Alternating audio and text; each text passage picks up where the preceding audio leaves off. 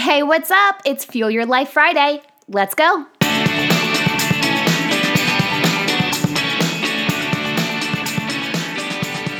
TGIF, are you ready to fuel your life? What better way than with tips and tricks that'll save you money when you travel? Okay, so to be real, I have more money-saving tricks than I can outline in this short episode. So what I'm going to do is just outline two main categories, air and accommodation. So let's start with air travel.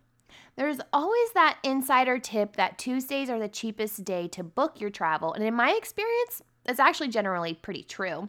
That's not to say that I haven't scored a great deal on a Wednesday or a Thursday, but typically flight prices do surge on the weekend, so somewhere in the middle of the week is definitely best. The cheapest round trip flight I have ever had was round trip from Florida to Maryland for $30. Yep, $15 each way. It actually cost me more to get to the airport than it was to actually fly. I flew Frontier Airline and I only carried a backpack. I've been able to score dozens of stupid cheap flights just like this from Frontier Air as well as Spirit Air over the past 5+ years. Now, neither of these airlines are the most spacious of airlines, and they do upcharge you for just about everything. So if you're going to choose these providers, I tend to only choose them when I don't have a layover, if the flight is less than 5 hours in length, and I can compile everything I need into a backpack when it comes to luggage. That is a task in itself, and let me tell you, I'm a master packer in that respect. There is no such thing as free snacks on these flights, so bring your own or be prepared to pay.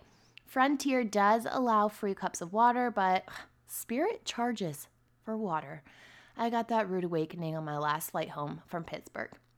Now, if you are staying longer, this is a longer trip, you're traveling further, maybe you're really tall and you need more leg room, or you want to bring more luggage, then check out Southwest. I have a Southwest credit card, which has enabled me to gain points for everyday purchases, but with the 40,000 bonus points I received as a new card member, I was able to make, no exaggeration, 8 round-trip flights and 1 one-way flight, and I still had 4,000 points left over from my initial bonus.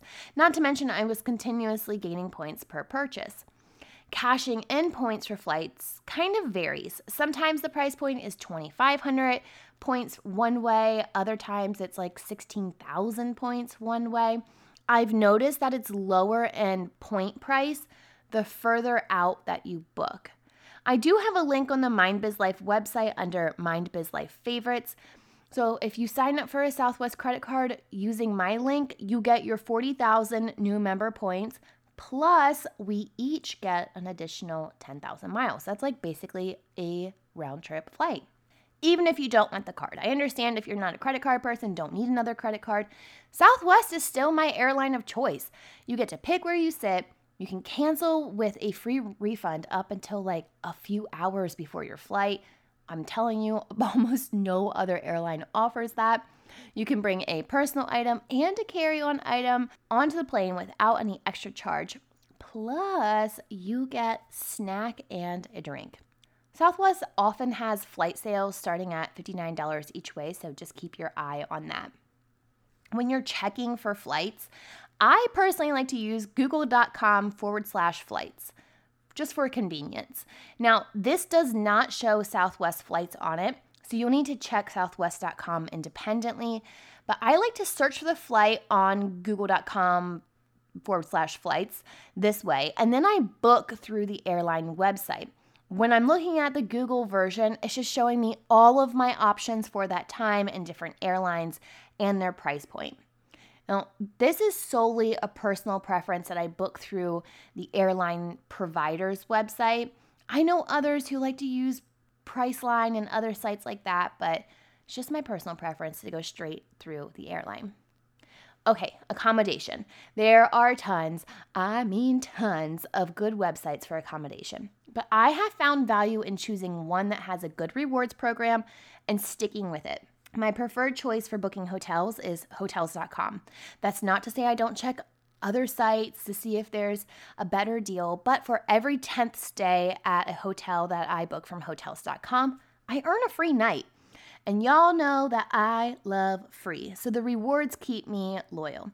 Now, I can pay for my hotel with my Southwest credit card, and boom, double rewards, right?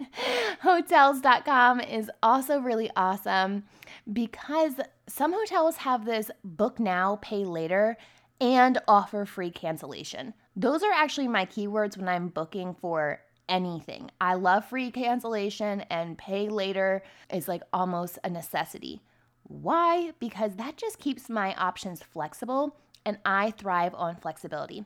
A few weeks ago, this came in hand when we had originally had a hotel booked for a trip, but then I realized that we could get a better deal. We were paying less and getting more with an Airbnb. Which leads me to my next favorite, Airbnb. I have used Airbnb numerous times, and I've personally have not had one single bad experience. My first Airbnb stay was when I was in Bali, but I've also had stays within the States as well. Most of the ones I've been in are not people's everyday homes, but they're more like an income property with a very homey feel. When booking, I pay attention to guest reviews, photos, and I tend to lean towards homes versus apartments or shared spaces. I shared this tip before, but if you missed it, when you sign up for Airbnb, you get a $55 credit to use towards your first stay. And when you refer someone, you also get rewarded $40 for the referral. So if you want $55 towards your first Airbnb, then head over to mindbizlife.com. Check out that MindBizLife favorite sections and click on the Airbnb icon. You get $55, I get $40. It's a win-win, okay? Now, if you want even more travel tips, you're going to have to slide into my DMs on the gram at MindBizLife or hit me up with an email at hello@laurensmithbiz.com and let me know how I can help.